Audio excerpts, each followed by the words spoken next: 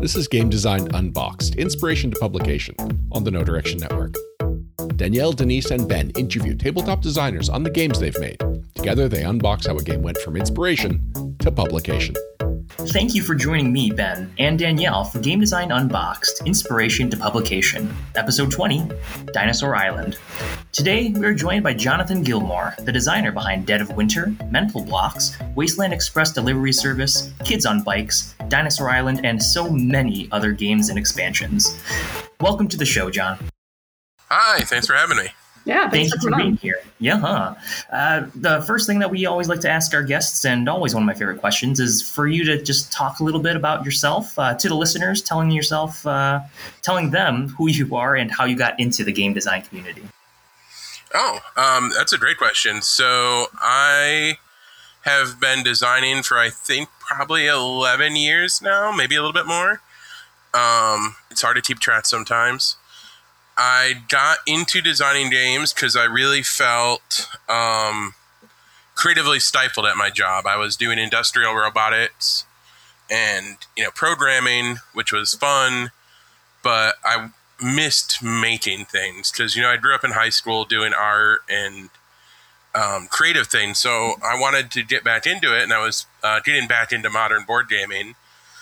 So I started with tinkering with making my own version of Werewolf and doing some fan content for a few things. And then I decided to start designing games. My first game not my first game I designed, but the first game I felt good showing to other people was Pocket Dungeon, which was a print and play game that I designed. It's disguised as a to-do list, and you use a Post-it note pad to randomize numbers because I wanted a game that I could play during meetings and stuff at work and not get caught. Oh my god. So it's like a procedurally generated dungeon crawler, so like a roguelike game, but just on a single sheet of paper and a Post-it note. So that got nominated for a Golden Geek Award, and kind of just spurred me on to keep going. And I was actually probably about 2 months away from releasing Dead of Winter as a free print and play game when I met Isaac and we started talking about working together on it. Wow. So that was almost a free print and play? Yeah. I almost released it just as a print and play game on BGG because I was just doing it to satisfy that creative need. I didn't have any interest in being a published designer. Wow, that's so interesting. When did that interest change where you're like, yeah, this is what I want to do? It didn't for a while. I didn't think it was going to be a full-time sustainable thing until Dead of Winter really kept its momentum up. And I didn't even really make that decision. The company I was working for found out that I had significant income outside of them, and they fired me. I don't know why. They didn't ever give me a really good reason. They thought maybe I was going to part ways bad or sabotage things before I left. Who knows? But that's so weird, especially if it's not a similar industry. Yeah, it's weird. I wasn't working on it at work. I worked on it in my spare time. But Ohio's an at-will employment state, so they can do whatever they want. But it gave me the kick in my pants to try doing it full time. So I took the jump. That's impressive. That has always scared me about freelancing. I've always done it on the side, but I've never committed to doing it full time. I really love those benefits. Yeah, it was right. I think the Affordable Health Care Act got passed the year that I went full time. So it was good timing because it was a decent program at first. So I could afford, insurance for my family and stuff and, provide for them all right. So, I wish we had a better system to make it easier for people to go full time and not, have to worry about it, but maybe someday.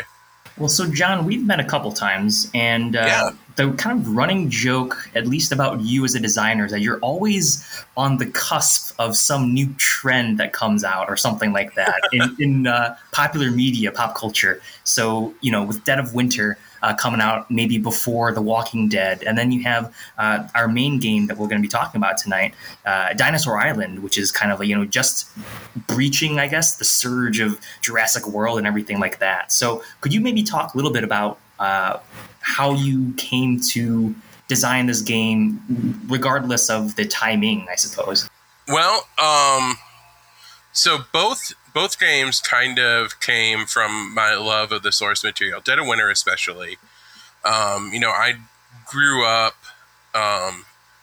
heavily enthralled with zombie media, George Romero, Fulci, the Italian, zombie movies, really anything Max Brooks. And I felt like while there were a lot of zombie games on the market, none of them did what I wanted them to. They all focused on different aspects of it.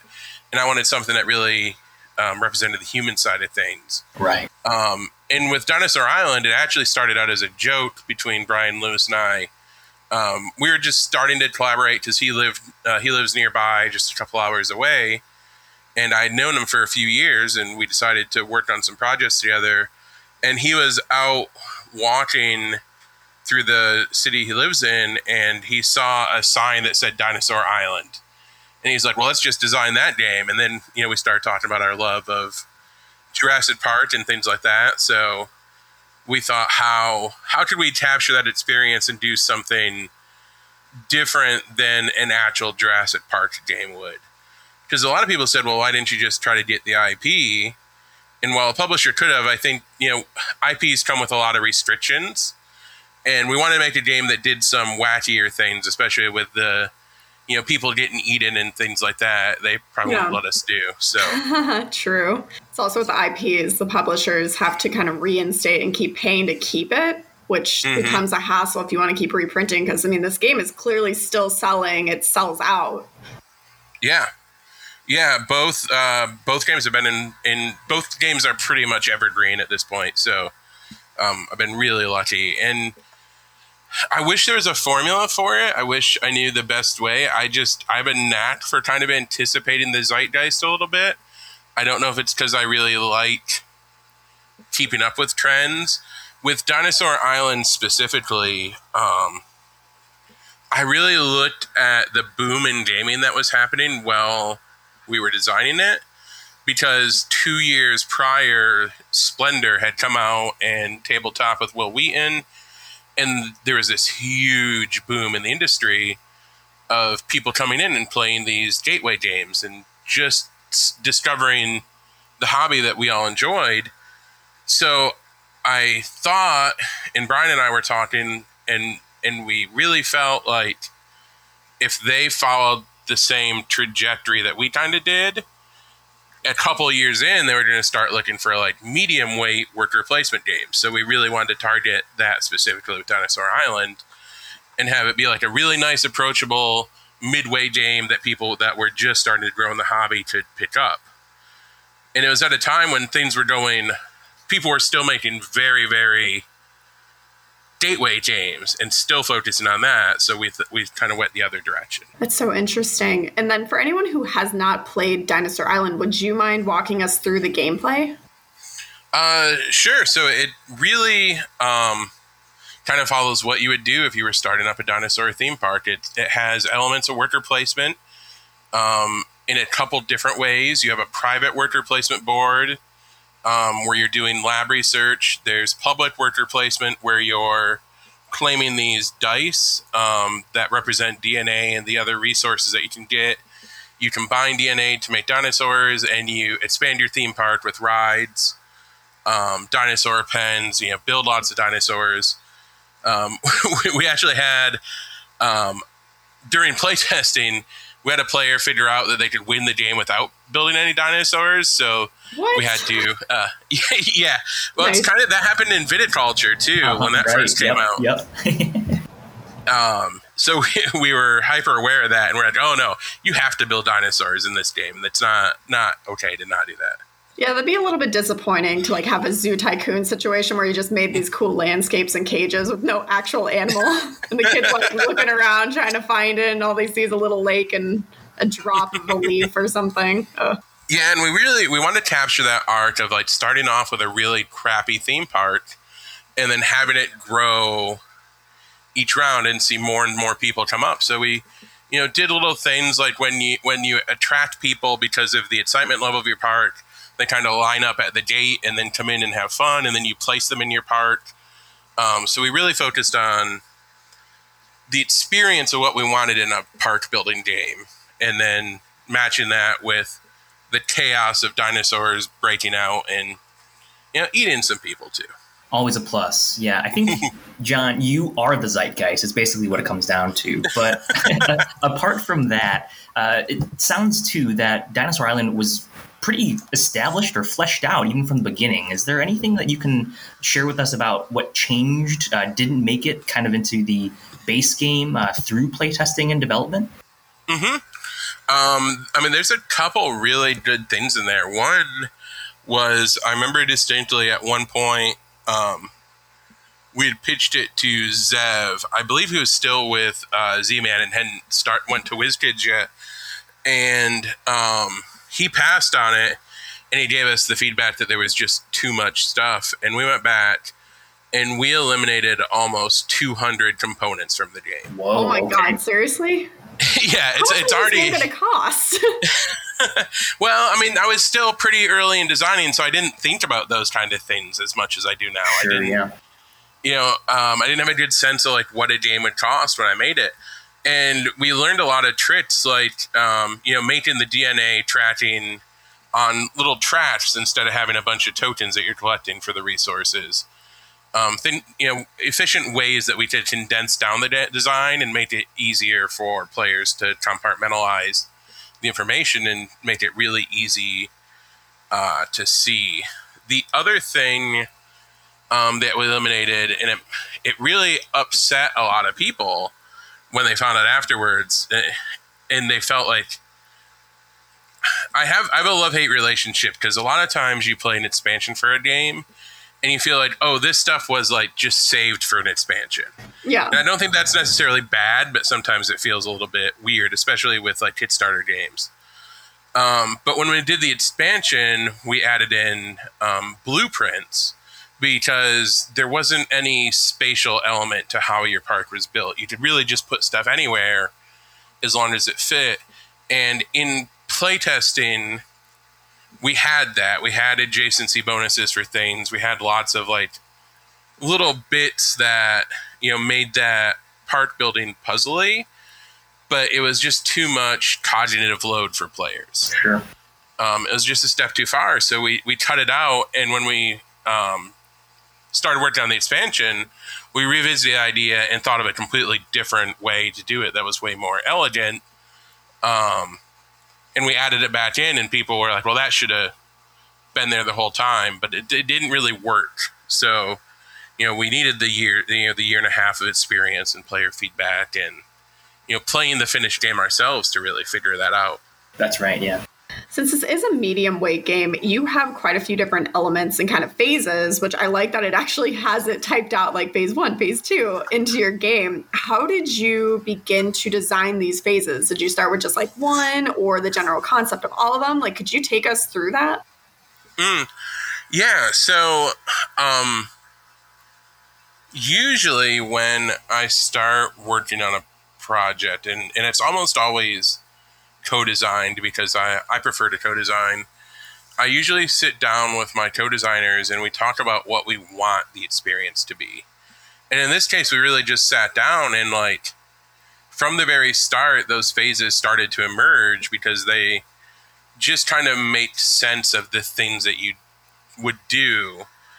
And then we started to play around with the idea of, making each board its own separate phase, so you could really just move from board to board. And even though there were these distinct phases that operate very differently, it's easy to again for the players to compartmentalize that data and condense it down and say, okay, now we're doing the research phase, so we're going to replace our researchers on the dice, and then we go to the bidding phase where we buy stuff, so we're doing these actions, and then we go to the worker placement in the lab phase.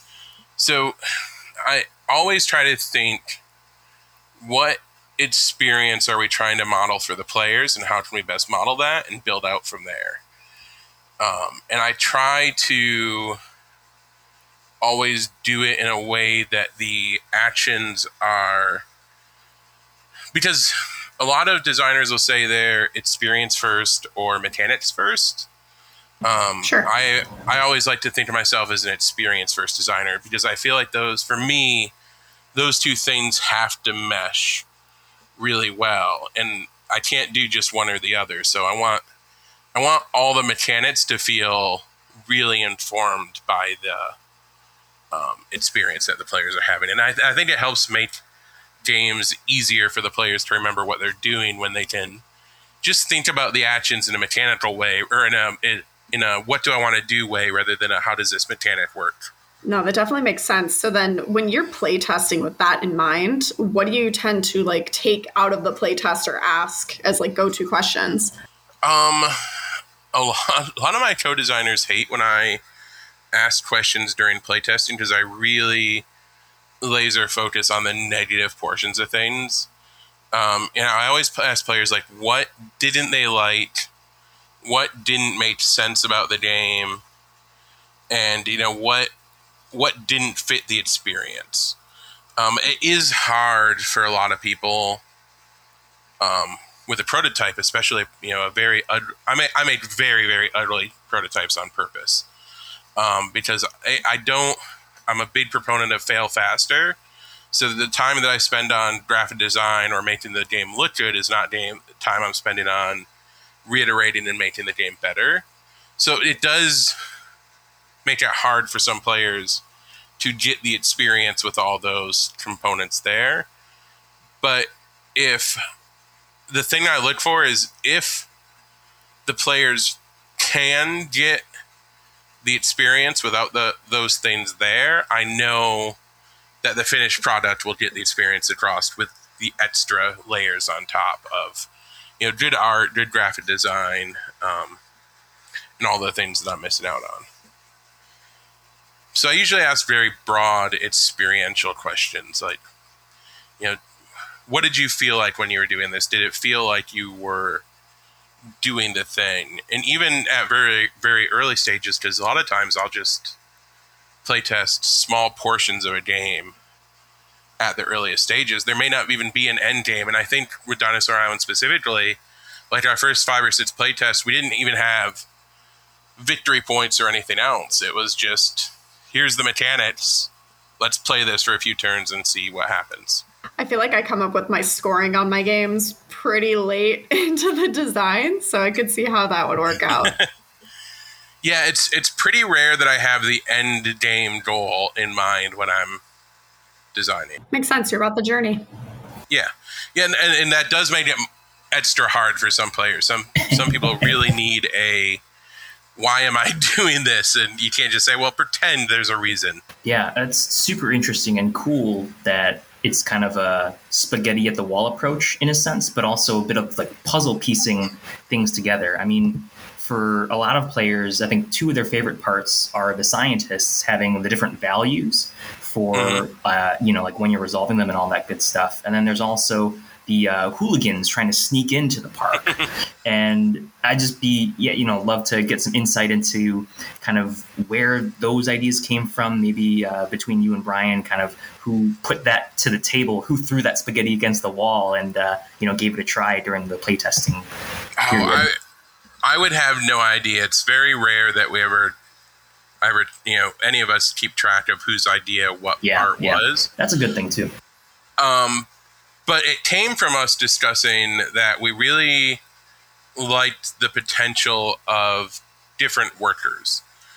And we wanted, because there were kind of 2 different worker placement phases in the game, we wanted the workers to work differently between them.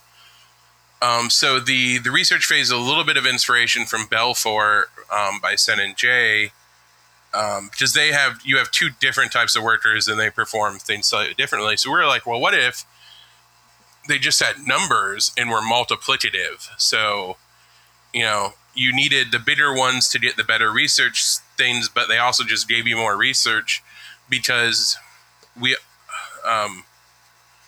I design and stuff, we always just focus on interesting decisions too. And in that phase, even though they're very small decisions, we wanted them to be interesting.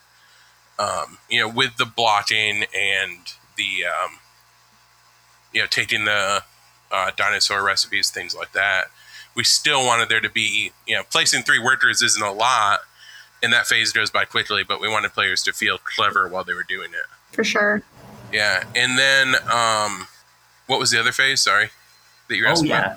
The attractions and the hooligans trying to sneak in. Yeah.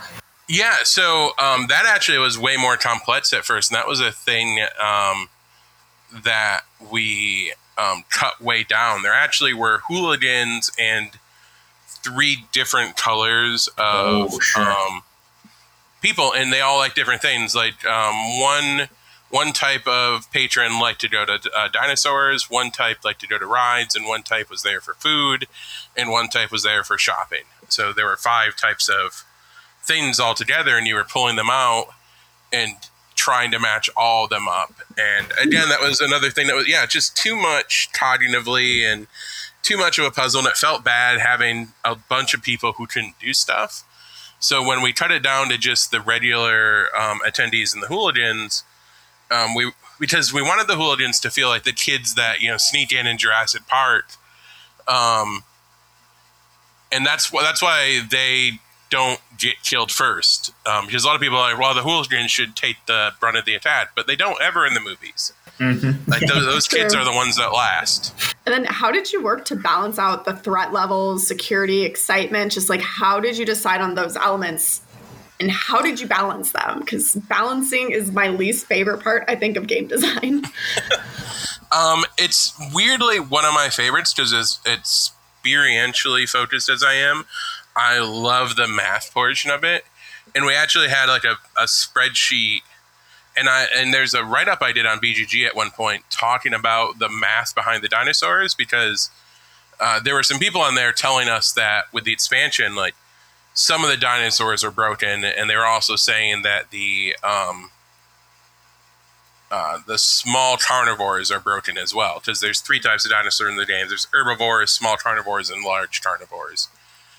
And they were like, well, there's no reason to ever buy the small carnivores. So there's a really in detail write-up about the math behind it. And the thing they sensed was kind of right. And I always start with very solid math. And we just make an equation and make the 2 sides balance. And in that, it's the cost of the dinosaur, the victory points, the threat that it generates, the excitement it generates.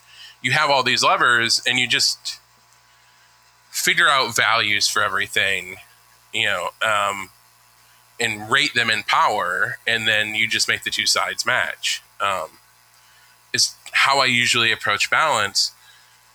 But I have a term that I really like, and it's fun balanced, because a lot of times, like when they were perfectly balanced, we found that nobody ever bought the small carnivores. So we had to like kick the math a little bit on those and take them off from the perfectly balanced and push them to the edges of that. And then they became more attractive for people to buy. See, I have only once made a game where it was completely balanced, and then that became the problem, was it was too balanced. So I get that. Oh, yeah. Man. I wish my brain worked like that with all the math. I really like it. Most of my design now is done in spreadsheets before. Well, I start out by just scribbling on paper most of the time and doing very loose designs. And then once we have the kind of core experience there, everything else is done in a giant spreadsheet and attempt to balance it as much as we can. But I use tools that just, take everything from the spreadsheet, data merge it, and make cards really fast. So spreadsheets also help with that. Same. Maybe not on a spreadsheet, though, is the list of publishers that you were trying to put Dinosaur Island in front of, John. So could you expound a little bit on, first, you had pitched it to Zev, and then the kind of journey from there after a year and a half or so of development, kind of how you interacted with the convention circuit or any kinds of pitching events that you may have attended? Yeah, that one, I think I pitched for almost a year. It saw quite a few publishers. Sure. we had an existing. Well, I had an existing relationship with Pandasaurus because they had signed Wasteland Express delivery service, and that was coming out and getting a good response. So I had a good foot in the door with them to show them Dinosaur Island, but I had brought it to Unpub, Origins, Gen Con, basically everything throughout the year, pitching it to, I think I showed it to Bennett Floodgate, I showed it to Zev, pretty much any publisher that would, give me the time of day. You know how it is. You're out there doing the hustle. And if a publisher will sit down with you, you show them the ones you're most excited about. And that's what I was really stoked about. Once, Zev really broke it down and gave us, that piece of advice and some other really good pieces of advice. We went back, we took all that, reevaluated, trimmed the game way back down, and then started pitching it again. And then I think right after that, we maybe showed it to like 2 other publishers, and then Pandasaurus, and they loved it and scooped it right up. Makes sense. I mean, Pandasaurus, it's got the dinosaur in the name, and now it's like a good chunk of their games have a dino in it. So it seemed like a match made in heaven. Absolutely. Yeah, it was. It's an awesome relationship. They're great to work with. That's amazing. And did you guys have any input on the art style that was chosen for the game? Not a little bit. We had some discussions early on, and Quan Chai's name came up because, A, they're a good friend of mine, and B, I love their work. So, really, he's the first person that I suggest to every single publisher whenever I have a game. I'm like, yes, let's do that. And they kind of had the concept for making it look neon and retro like it does.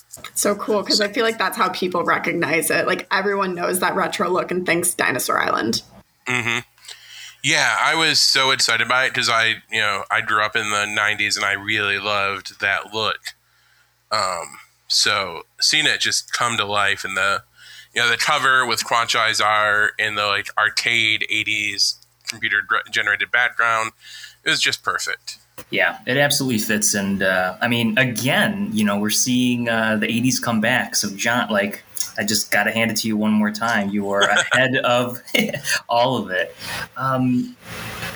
Just one more reflection or retrospective, looking backwards. So how long would you say it was for the inception of the game idea to the publication of the game idea? You and Brian saw that billboard, and then development and pitching around a little bit. Is that maybe 4 years? Not that long. Maybe 3.5. I would say it was a little bit faster once Pandasaurus picked it up. It was pretty fast tracked on their end. Mm-hmm. I think it just fit into a really good slot where they had a Kickstarter opening. Things came together with Quan Chai doing the art and Peter doing the graphic design. And we had done so much playtesting with it that development was relatively easy. So yeah, probably about 3.5 years from when Brian and I started on it to when it came out and delivered to Kickstarter backers. That's perfect. And this is a random question, but a lot of people have played this game, and there's a lot of different ways to play it. Do you have a favorite strategy on how to play? I really play games weird now. I don't really play them to win. I always play them to explore the systems, and even on my own games, I like to, see if I can break things. But I like to run a very reckless park with way too much excitement and dangerous dinosaurs and people dying all the time. That sounds so fun. Yeah, but I love the breadth of strategy in it, and the fact that people can kind of play however they want it. Yeah, the open sandbox is always a really cool thing for empowering the players, to just try out whatever strategies and, even just collect their own dinosaurs, or like their favorite dinosaurs, excuse me. So I think that's really awesome. Mm-hmm. With the expansion, Totally Liquid, you got to include a few more dinosaurs and some such. John, when did the conversation maybe come up about having an expansion for Dinosaur Island? Was that maybe spurred on by the publisher Pandasaurus, or was that maybe a you decision? When the first Kickstarter did pretty well, I think the first Kickstarter did just over $500,000. and we delivered it, and it was getting really good reviews. We had the conversation, about what could we do with an expansion, and Brian wasn't quite as available at the time, so I worked really close with Ian Moss. I had he was working in the office with me, so I talked to Brian. I said, hey, do you mind if Ian and I kind of start on the expansion, come up with all these ideas, and then we can bring them back to you, work with you on refining them, and he could work at whatever capacity he wanted because of things going on at the time. So we came back to Pandasaurus with the ideas for the expansion. They really liked the idea of it being modular, and then gave us the go ahead to start working on it. And then that was kind of the first project with Pandasaurus where I led the mass play testing myself as their developer. And we really put it through the ringer, making sure that the balance and the experience was really good. Yeah. That's so awesome, because I know how I met you in the industry was by pitching to you as you were the game scouter developer. And just for anyone listening, I want to repeat something that I've said basically in every interview I've been on, John, and I don't know if you know that I talk about you, but you're going to know now. But basically, I remember showing up, and I don't remember if it was PAX Unplugged or Origins or what it was, but it was at 6 o'clock, and I was like, wow, I bet you're so happy I'm your last person of the day that you're pitching to or whatever. And you just went oh, you're not. I have people booked up until the night. And I'm just like, why? And the way you explained that you wanted to give everyone an equal opportunity, people who that maybe couldn't afford to go to the convention, who maybe had to work their 9-to-5 job and then was going to come later. You just made it sound so great how you wanted game design to be more accessible. You wanted to find those diamonds in the rough that maybe couldn't make it during those normal times. I mean, you could have been out drinking or meeting up with other industry folks, but instead you were looking for those perfect games. And that has stuck with me. And I just wanted to let you know that I do talk about you. Oh, wow. Well, thank you so much. That makes me really happy. So it was Origins the first time you pitched to me, and then you pitched to me again at PAX U that year. Look at that. You remember me. Oh, that makes me so happy. Absolutely.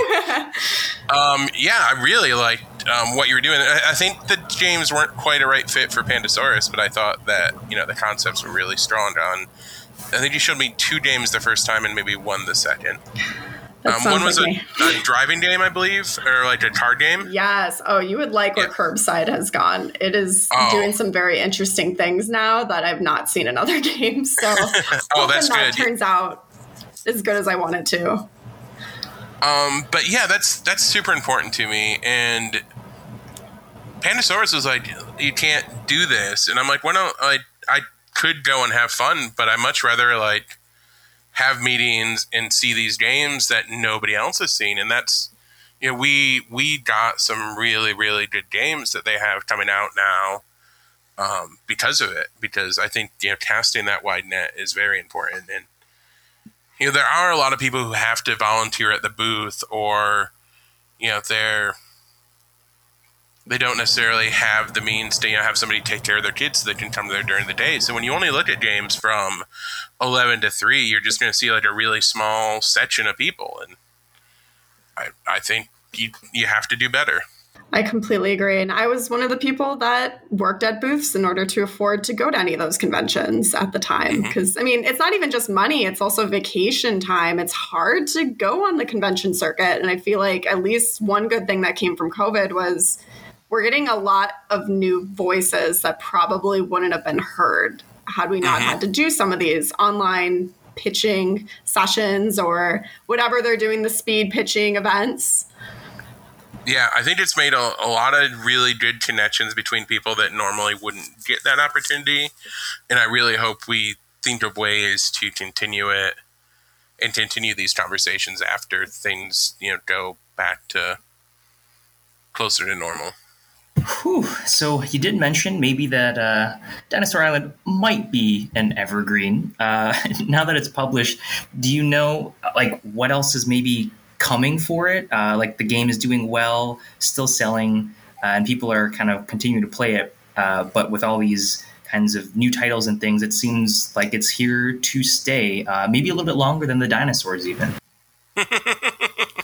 I can only hope so. I don't think we have much more in terms of things for Dinosaur Island to explore, because I feel like we really added the things that we wanted to add with the expansion. But I mean, Brian and a couple other our friends, did Dinosaur World. They did the Roar and Write game, which is really good. It's just such a fun take on park building with a roll and write mechanic. So hopefully they'll see more stuff in that the Dinosaur Island universe, I guess. But that's so cool. I was going to ask, why is it that you worked on the Dinosaur Island and Totally Liquid, but not the Roar and Write or World? Was there a decision there? Because I know a lot of times with contracts, you do get first dibs at expansions or other things within the universe. Would you mind talking about a little of that? Yeah, so definitely I always have in my contracts that, I have right of first refusal for expansion material. This was very much like when Ian and I were working on the expansion. There was a conversation that we had. I had a lot of stuff going on at the time. So Brian asked if it'd be all right if he worked with Dave and Marissa, which are two of our friends that are local to him. I said, by all means, yeah, go ahead and dig into it and, see what you can come up with. So they kind of, showed it to me throughout the process and, took my feedback and, I got to help, drive it a little bit ago, a little bit throughout the process. But yeah, it wasn't driven by the publisher. It was totally between us, how we split it up and, how we would divvy up royalties, because it is based on the IP of the game and things like that. Very cool. Yeah, I'm always interested to see how that works, especially because there's some games, like I look at Catan, I'm like, oh my God, how many different versions can you make? And does the same designer have the bandwidth to make all of them? Yeah, we really had a lot of discussions about not over diluting the pool with Dinosaur Island and not going back to the well too much. Because it can exhaust exhaust a game and exhaust fans if there's too much content for it. Yeah, I could see that. Whew. So what a talk we've had, John. Looking back with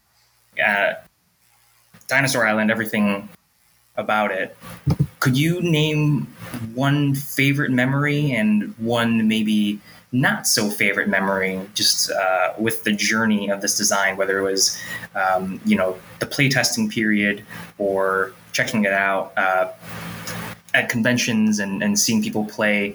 I know that we had met at Geekway to the West in St. Louis, and just kind of, if there's ever a fun moment where, you're walking past your own game being played by strangers and they're about to look something up in the rule book and you just happen to, oh yeah, no, it's like this. And any fun moments like that for you?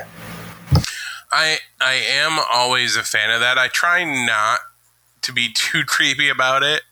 And my friends will kind of tease me, because especially if we're at a convention and like someone is playing one of my games like at the table next to us, they're like, you should go over and talk to them. And I'm like, I don't think they want that, and I don't know if I want that. Like, they're having a good time. Yeah. But I do, if I ever see anybody like struggling with the rule book, I'll be like, hey, do you have any questions about this game? And I don't really mention who I am. I just try to answer their questions and ask them what they think about it and stuff, and just kind of creep a little bit. Probably one of my favorite and simultaneously worst memories is it's not really horrible. It's really interesting. Is at Gen Con, before the game delivered, we had like a really expensive pre-production copy of it there, and somebody stole it from the demo hall. Whoa. Oh, that's so messed up. Yeah, so like I think like our demoer had walked away to the bathroom, and by the time they came back, somebody had packed up the game and stolen it. Holy cow. Yeah, and we saw it on eBay like 3 weeks later, selling for like a huge amount of money because the game wasn't out yet. And yeah, we tried to track them down, but never. Oh wow! Never were able to. Yeah. Oh. That sucks. Like what? Right? Yeah. It was really funny. There was a couple news write-ups about it. I think like one of the board game news sites did a thing about it. But yeah, it was weird, and it was great that somebody wanted it so bad that they stole it, but also don't. But then they tried to sell it. Come on. It wasn't even for their own enjoyment. It was just to make money. Yeah, we didn't get anywhere tracking it down. They had like sold it to their local game store or something, and then the game store. It was weird, and the police were like, "Whatever, it's a board game. We don't care." Oh, jeez. Well, I mean, that sounds about right. Mm-hmm. That's so funny. And so you would say that's your favorite and least favorite? You don't have any other ones? There's so many great memories of just like the whole process. Like I love playtesting in person. I love demoing the games and getting to meet people who it really brings joy to. Like that's the main reason I do this, is because I love making people happy, and that's probably my favorite part, is just getting to meet people who really dig the game and who played all the time with their kids or their whoever, their friends. And that's probably my favorite memory, is just any time I get to meet somebody who really likes the game. That's so nice. And then for any designer out there, do you have any advice on just like how to get in the industry, how to make a great game, how to make essentially an evergreen, or just keep figuring out the zeitgeist and make that perfect game? Like, we want all the advice, honestly, you are willing to give. Boy, there's no formula, but probably one of the best pieces of advice, I think,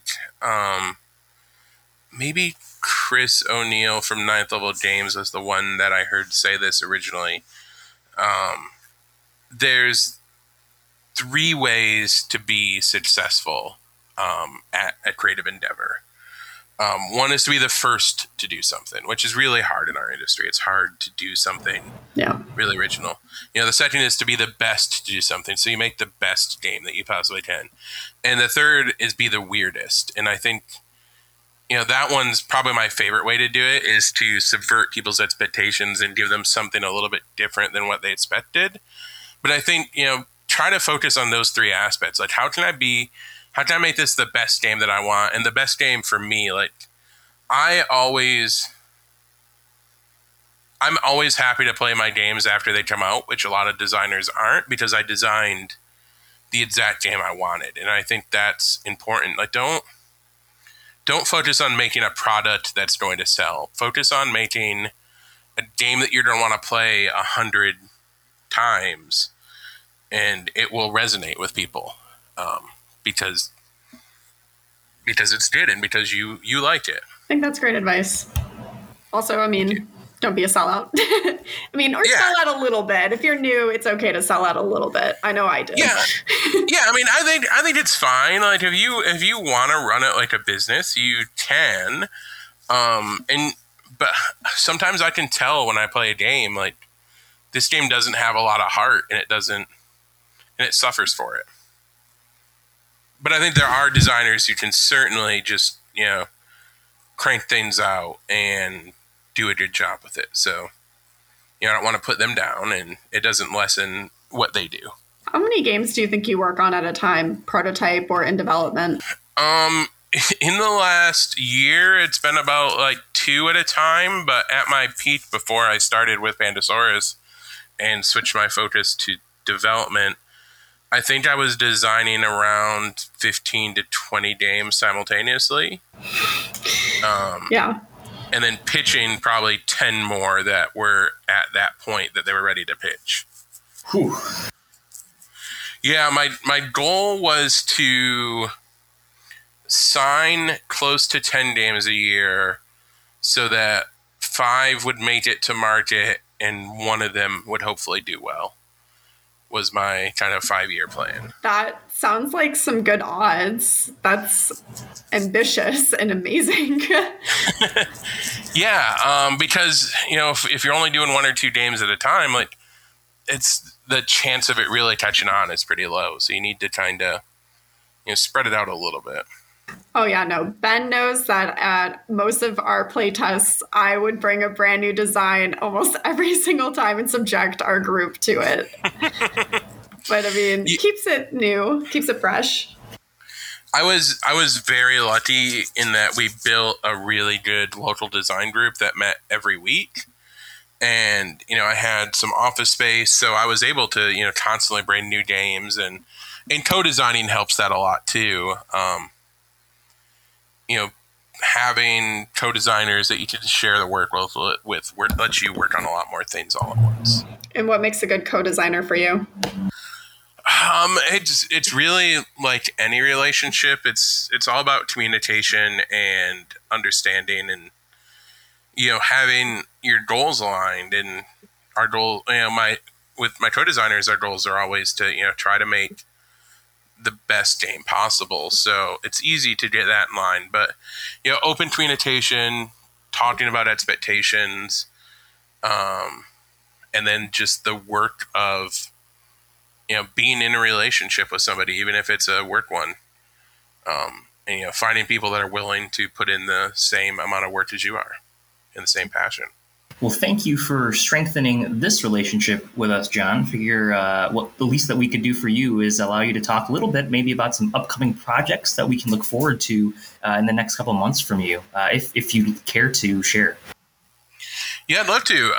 So the Snallygaster situation, which is a Kids on Bikes board game that we did with Renegade Games, just started delivering in the last few weeks. So please check that out. It's a really fun cooperative kids in monster game where you're trying to evade the monster and find your friend who's been captured.